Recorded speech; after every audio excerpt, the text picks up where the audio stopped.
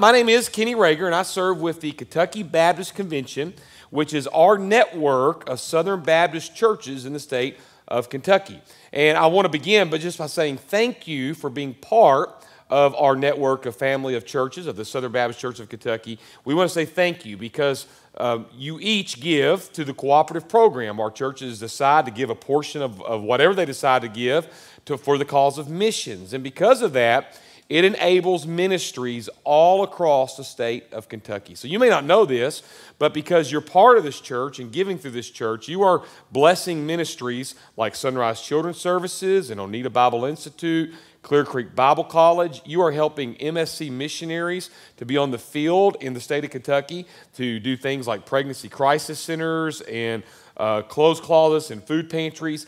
You are helping to put your KBC staff, like myself, on the field who can come and give consultation to churches and resources to churches free of charge. We don't need anything when we come, just to be able to come and bless you guys. On a national level, because you're part of a Southern Baptist church and you are giving through the cooperative program, you are planting churches all across North America through the North American Mission Board. You are planting churches in places like New York City and Philadelphia and Los Angeles and Portland, and oh my goodness, it goes on and on, Cincinnati, St. Louis, Miami. I mean, the list goes on, and you are having a part in that. And in the bigger frame, because you are part of the Southern Baptist family, the Kentucky Baptist Convention, you are helping to place over 3,300 International Mission Board missionaries on the field overseas. They do not have to come home. They do not have to fundraise or try to raise their money. They are completely provided for because of churches just like this that give through the cooperative program. Isn't it amazing what we can do together? So on behalf of the convention, we say thank you so very much for being part of a Southern Baptist church and for giving through the cooperative program. Well, I'm just happy to be here with you all today. So if you've got a copy of God's Word with you, I invite you to turn to the book of Revelation, chapter 3, the book of Revelation, chapter 3, if you would turn there this morning. Brother Scott said that you all have been doing this series about a verse that changed my life and something that God used to change your life, and having different speakers each week to talk about a verse that changed your life. I want to tell you something that has changed my life, if I can today. This has caused me to get out of bed every morning. It's given me energy. It's made me happy. It has put zest in my step. It's something that has changed my life. It's coffee. Amen? Does anybody love coffee in the house? Boy, I love coffee. I absolutely love coffee. And I'm not a coffee snob, okay? I'm actually the opposite of a coffee snob. I'm like a coffee, I'll take whatever you got kind of coffee. I can't tell you how many old pots of coffee in gas stations across the state of Kentucky I was willing to drink out of because I wanted coffee. I'm not a coffee snob under any circumstance, even though my wife did buy me a Coffee of the Month subscription for Father's Day. So I've made my way through the Indian coffee. Now I'm working on the Nicaraguan coffee. But I love coffee. I really do. I love coffee. So let's take a survey today. I know coffee's done in different ways. So let's just take a survey today. How many of you all are the iced coffee? You like the cold coffee? Raise your hand.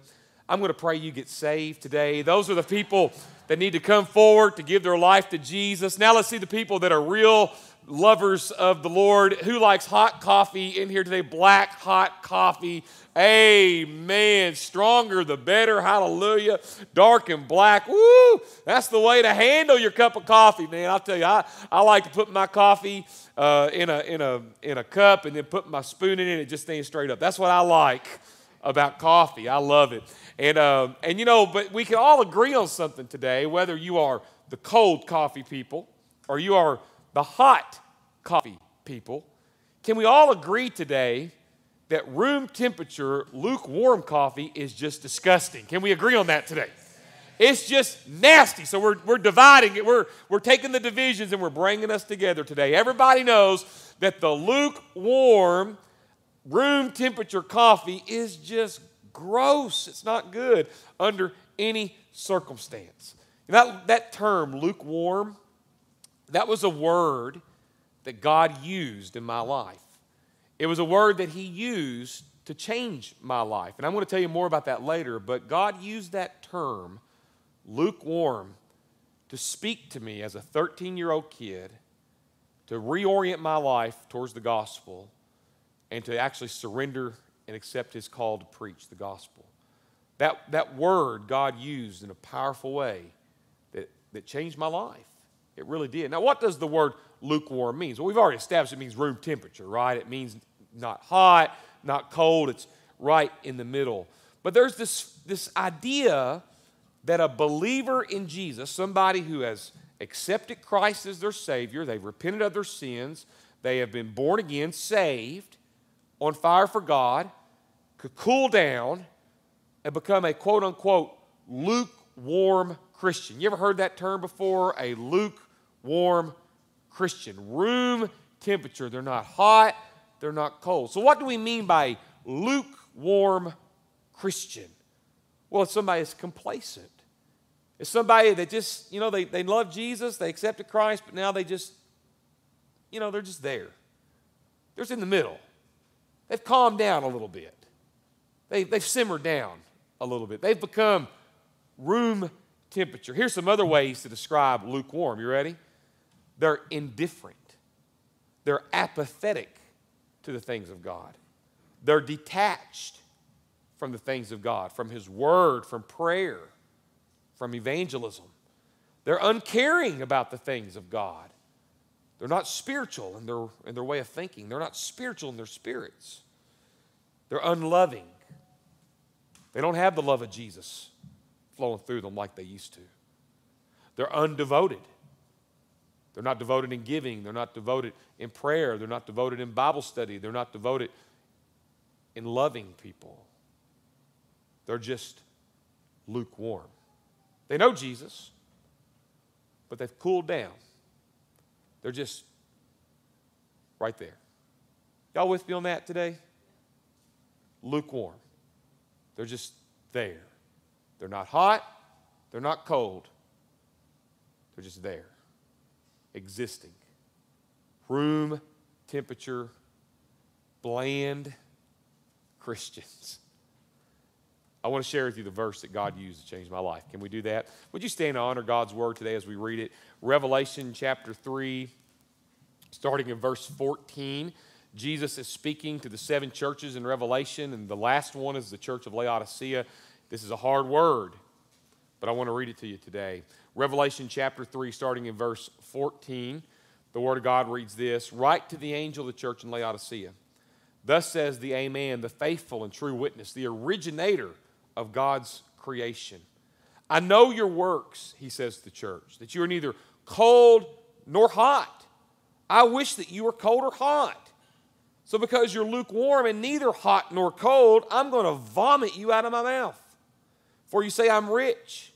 I have become wealthy and need nothing. And you don't realize that you are wretched, pitiful, poor, blind, and naked. I advise you to buy from me gold refined in the fire so that you may be rich, white clothes so that you may be dressed and your shamefulness not be exposed, and ointment to spread on your eyes that you may see. As many as I love, I rebuke and discipline. So be zealous and repent. See, I stand at the door and knock. If anyone hears my voice and opens the door, I will come into him and eat with him and he with me. To the one who conquers, I will give the right to sit with me on my throne, just as I also conquered and sat down with my Father on his throne. Let anyone who has ears to hear listen to what the Spirit says to the churches." Father, we thank you for the word. May you bless it today. And Lord, I pray, God, that you, Lord, would help me to preach the gospel faithfully and within context. And Lord, if there is a Christian here who is simmered down, who is lukewarm, indifferent, uncaring, undevoted, that today would be the day that you bring them back, God, and they rededicate their lives afresh to you. And Father, if there be one today that does not know you as personal Lord and Savior, they don't know whether or not they're going to go to heaven when they die. Lord, I pray that today would be the day that they accept Jesus as their personal Lord and Savior. So help us today, we pray in your name. Amen. Thank you. You can have a seat. The 7 churches in Revelation were written to real churches. They were real churches in time and space. And this is in the ancient world. And Laodicea was one of those churches, and it was in a town called Laodicea that was under control of the Roman government. And this town was a wealthy town. They were a sophisticated town. They were actually known for 2 things. They were known for their production of wool. They made nice clothes, and they flaunted those nice clothes.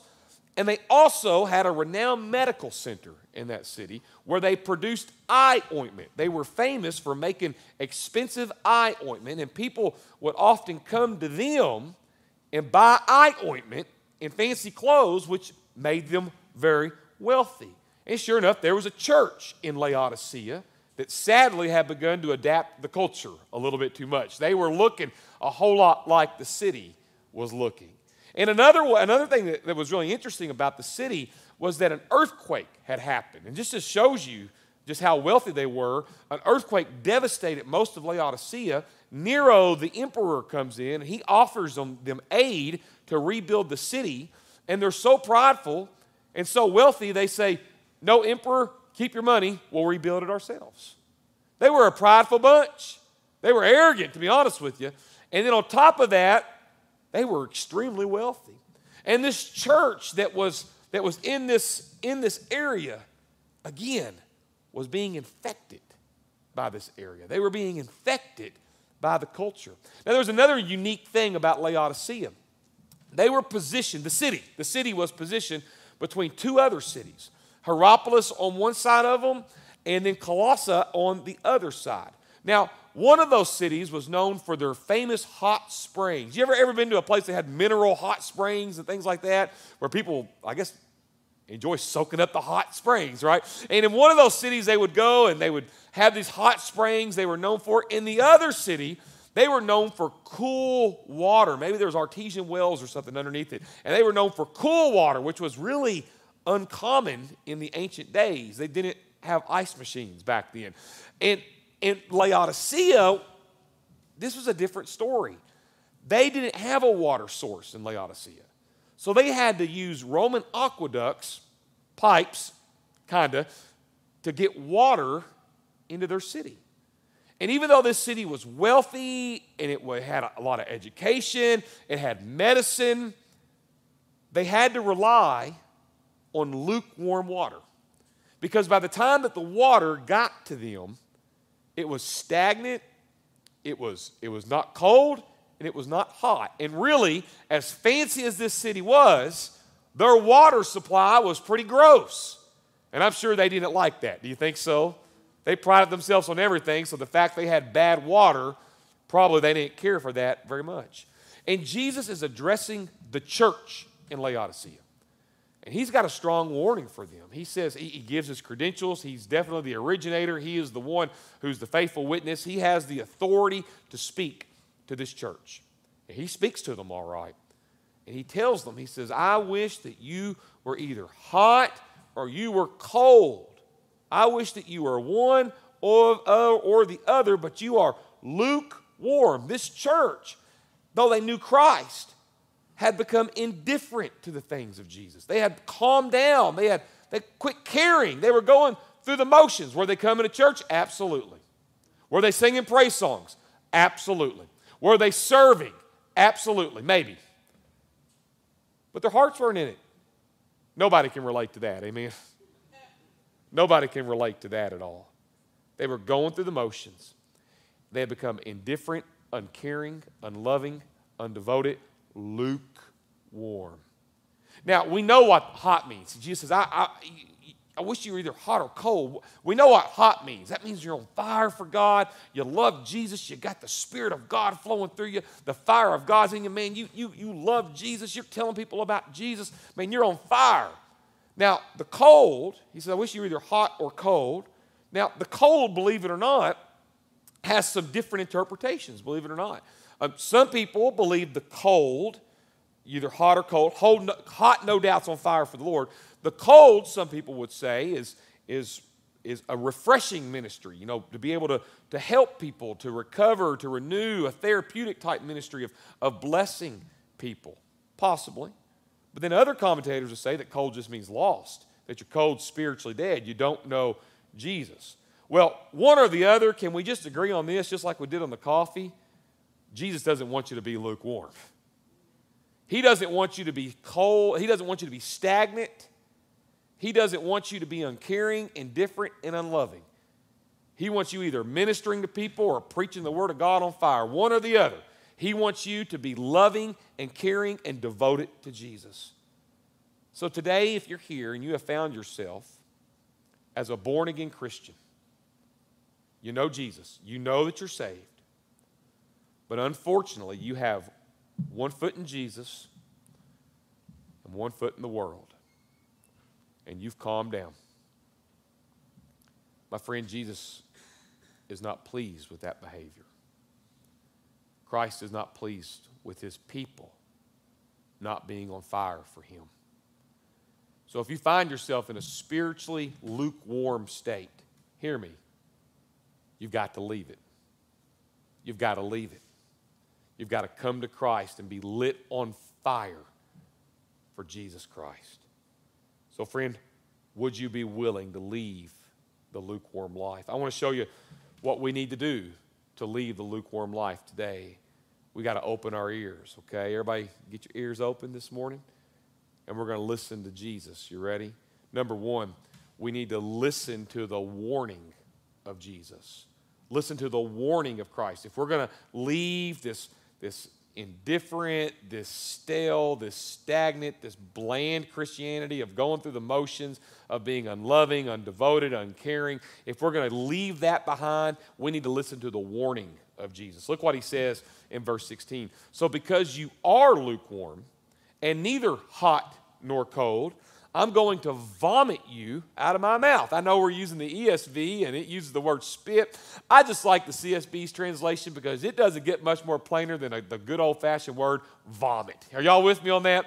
Boy, that's some strong words. I'm going to vomit you out of my mouth. And New King James translates it as vomit too, and that was the verse that was the translation that was used when God got a hold of me with this verse. But man, that's some strong imagery, isn't it? I'm going to vomit you out of my mouth.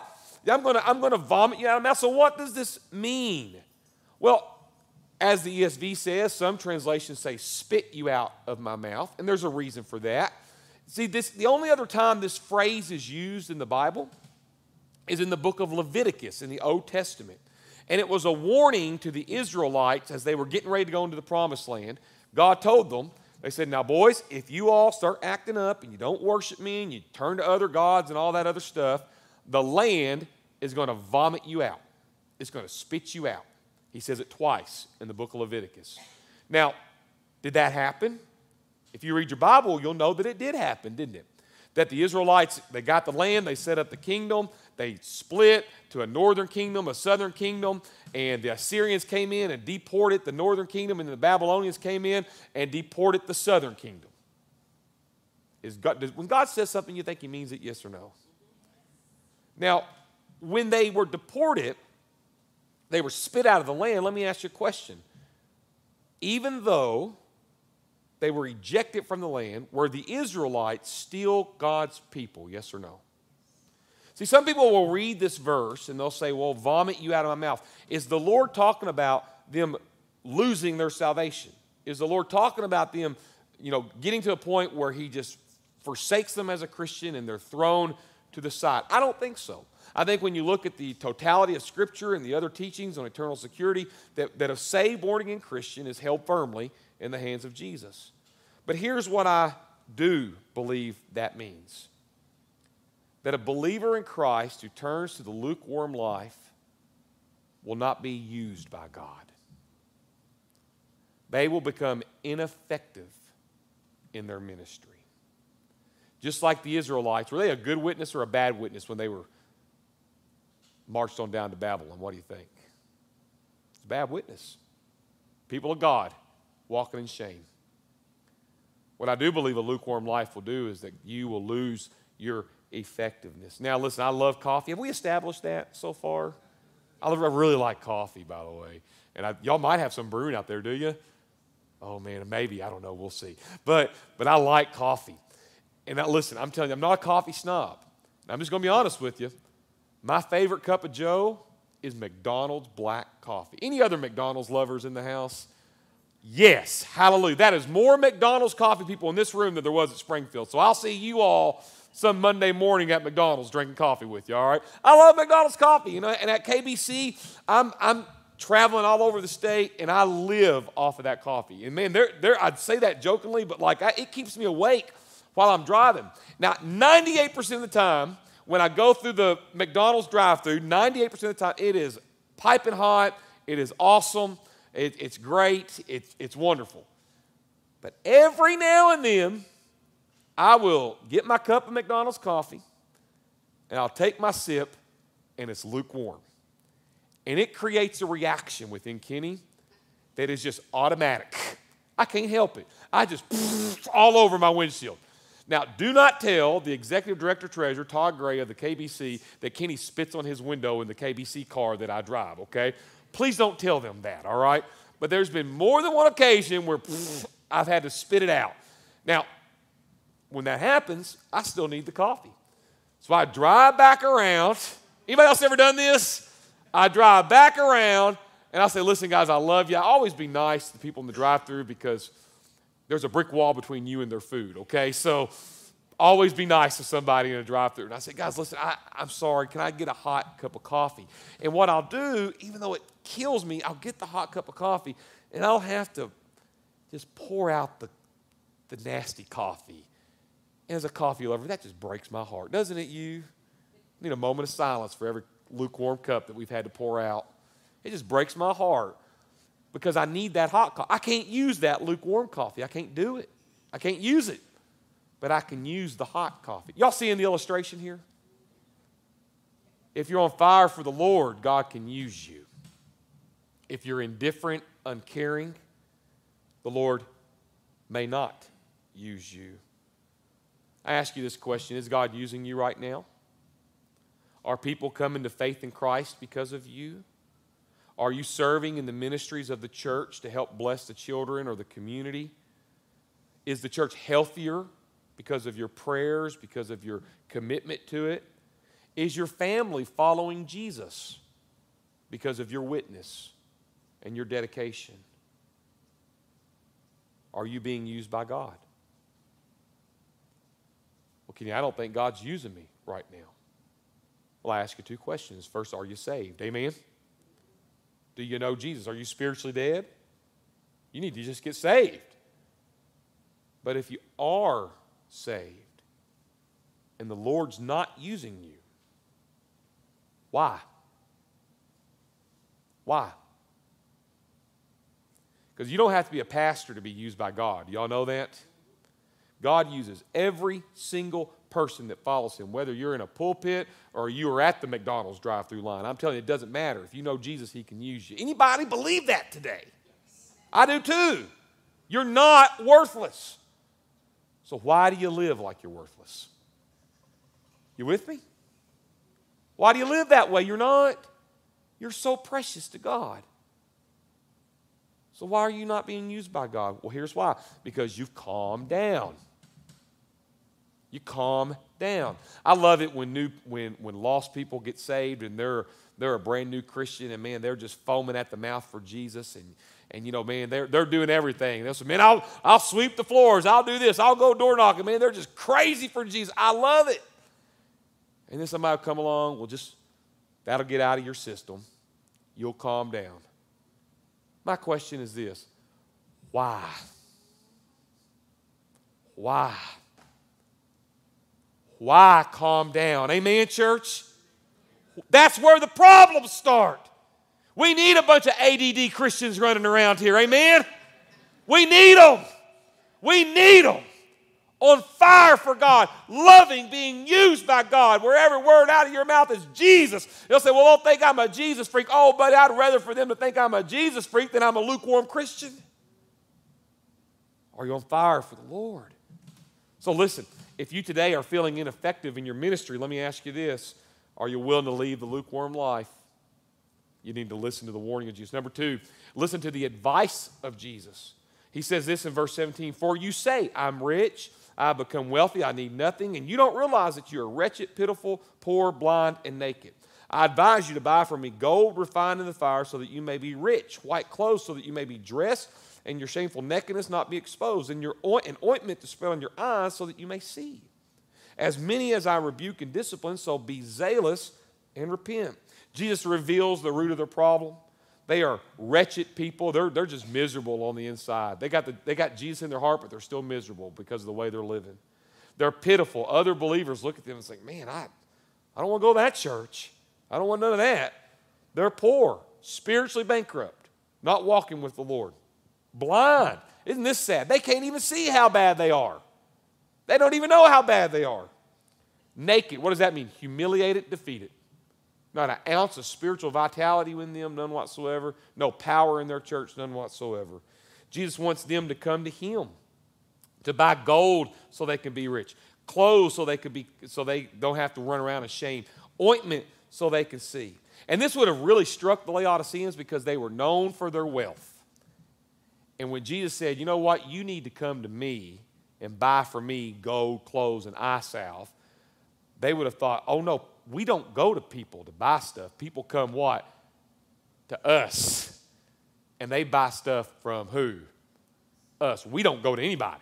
They come to us. Jesus says, no, you got to come to me. And don't you think it's interesting? He says, you need eye salve from me. By the way, that's what they made in their culture. So you think that was a smack in their face? Yes or no? You know what? Your little eye ointment, it ain't nothing. You need my eye ointment. Boy, Jesus reading some email, ain't he? He's getting personal. They got it. I mean, he's getting. So what about this buy from God? We know that grace is free. Amen? We know that Jesus died. We are not able to buy our salvation. We can't work our way to heaven. Jesus had to die so we could be saved. And we received that freely. So why are the Laodiceans told to buy from Jesus? What does that mean? Well, again, this was their language. It was smacking them in the face because they were used to people buying from them. So when Jesus says, you've got to come to me, it was their way, it was Jesus' way of getting their attention to say what? You've got to humble yourself. You've got to get off your high horse. And you got to come to me. A commentary that I read by Marvin Richardson Vincent from the Word Studies of the New Testament, he put it like this, and I think it's a great way of saying it. The goods of Christ are freely given. Amen to that? Freely given. Yet they do have a price. Renunciation of self and of the world. See, in order to know Christ, we've got to get humble. We've got to get on our knees, tuck our tail between our legs, and come to Christ and say, I do not have this together. I am a sinner. I mess up. I need you. So for the lukewarm Christian, you need to listen to Jesus and get humbled today and quit living a lukewarm life. Number 3, you need to listen to the invitation of Jesus. Christ says in verse 20, see, I stand at the door and knock. If anyone hears my voice and opens the door, I will come in to him and eat with him and he with me. And to the one who conquers, I will give the right to sit with me on my throne, just as I also conquered and sat down with my Father on his throne. Let anyone who has ears to hear listen to what the Spirit says to the churches. Jesus, look at this picture. Jesus is giving an invitation to these people to get right with him. And the picture is Christ is at a door knocking. But do you know the context? He's knocking on the door of the what? Of the church. So they're inside having a meeting, and Christ is outside wanting to come inside. Is there something wrong with that picture? Yes or no? Yes. They're having the service. They're preaching. They're singing. They're serving. They're doing kids' church. And Jesus is what? Can I come in? Can I come in? Here's what I found. Siri says yes, all right. So let me say this. He's on the outside of the church, knocking on the door. You know, I often use this verse, Revelation 3:20, for evangelism. he stands at the door of your heart, and he's knocking, and if you just open and let Christ come in, he'll save you. And listen, I believe that is appropriate to use for evangelism, because he says if anybody hears my voice, that counts lost people. But in context, who's he talking to? The church. He's talking to the church. In context, it's the church. So what does that tell me? The church was acting like who? Lost people. Is that sad, yes or no? Oh, that's sad. The church is acting. Should there be a striking difference in the way that a Christian lives from the way that a person that does not know Christ lives, yes or no? Absolutely, there should be a striking difference in the way that we live. Absolutely. My friend, he makes a promise to them. He says, if you open that door, I'll come in, and man, we'll eat together. So apparently they weren't having a service. They were having a potluck, weren't they? Jesus says, listen, you let me come in, I'll eat with you, but I'm going to do more than that. I'm going to set you on the throne. We're going to be conquerors. Friends, you know what we need? We need less potluck churches and more throne room churches. We need churches that quit just running in circles for this and that, and we need churches that are crying out to God, that are fervent to the Lord, that are preaching God's word, that are hitting the streets, telling people about Jesus, that are communing with God, that are daily reading their Bibles, daily praying before the Lord, seeking God, trusting in God, praying for revival, asking the Lord to fill them. No more weak, sick, no more weak, sick, diluted Christianity, but a pure, fiery, true relationship with Jesus. That this is not theory or philosophy, but this is real. And we trust in God as people of the throne. So you know what we need to do? We need to get off the casserole and get on the throne. We need to trust God and have a real, vibrant Christianity. And you know what? He invites you to that. You don't have to live a stale, sick Christian life. He invites you to live a vibrant, fiery, awesome life with Jesus. I do not regret being a Christian. Amen? Wouldn't change it ever. It's the best thing ever. I don't regret it at all. Christ is awesome. He is real. Now, the topic of this was a verse that changed my life. I never told you how this verse changed my life. So you consider everything I just said bonus. Amen? Up to this point, this was bonus that you just got. But I was 13 years old. I accepted Jesus when I was 7. My mom witnessed to me, and I realized I was a sinner and that I needed Christ, and I invited Jesus into my heart. He saved me. I was 7 years old, but I didn't really understand the faith that much. And when I was 13, I went to a small little Baptist camp as my first time ever going to youth camp, and it was my first time ever. And the theme of that week was these verses, was Revelation 3, 14, and 15. And I know your works, that you're neither hot nor cold, and how I wish you were hot one or the other, so because you're lukewarm, I'll vomit you out of my mouth. And man, they were teaching that, of how young people, you don't need to be, you don't need to have one foot in Jesus and one foot in the world. You need to make a decision. You need to live for the Lord. You don't need to be indifferent. And I'll tell you, that really spoke to me. And there was some counselor or something that got this idea, and he got all the kids of the whole camp that night to come to a little amphitheater that was outside, and he had built this cardboard fence. He made it out of cardboard. So I'm guessing he just went around the camp and whatever he could find, he made it. And he made this fence, and all the kids were up there, and I remember that night, all the lights were on him up on the amphitheater, and it was impromptu, and he probably doesn't even remember it. I don't even know who it was, but it impacted me.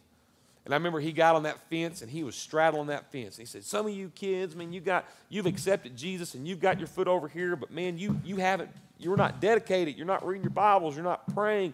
You're not seeking God. You're not in a relationship, and you're just right there in the middle, and you've got to get off that fence. You've got to make a decision. Where are you? And boy, he was getting fiery, and he took that fence, and he just threw it up in the air, and he said, you got to rip the fence down.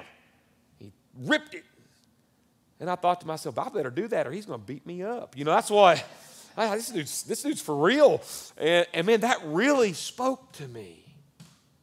And I went before the Lord at camp and I said, God, I don't want to be a fence rider. I don't. I don't want to be an average Christian. I want to do something for Jesus. I want to make a difference. God, what do you want? And I felt God urging me to preach the gospel. And I said yes to him at 13 years of age.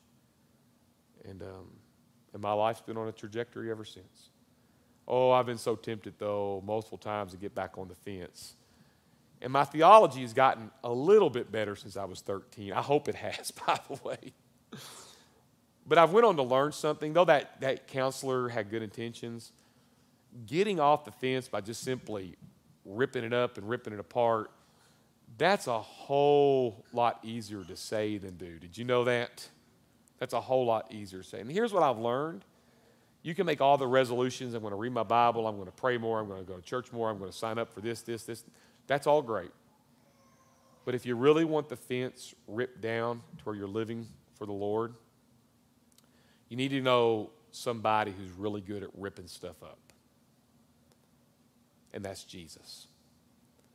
Because when our Savior, God in flesh, went to the cross and died, when he breathed his last breath, there was a big old curtain in the temple. The Holy of Holies was behind that curtain. And that curtain was symbolic. It meant something. It meant that people are divided from God. But when Jesus died, from the top, that giant curtain was ripped in half.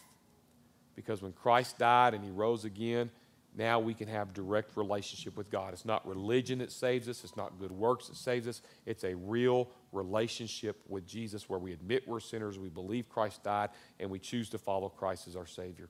And friend, today, if you find yourself as a born-again Christian, you've accepted Jesus, but yet you want to get on that fence, go to the one who knows how to rip up a fence. Go to Jesus. What we need today is for Christians that are on fire for God to turn the heat up a little bit more. Amen? For Christians that are just, or maybe you're cold and you don't know Christ at all. You need to get saved. Amen? But if you're a fence rider, you need to come to Christ and say, God, I'm giving you everything today. Rip up the fence. What do you want from my life? I want to ask you to bow your head and close your eyes. Where Zach will come this morning, and he's going to, with the team and whoever's ready to come, we're going to have a time of invitation where Zach will just play whatever the Lord lays on his heart.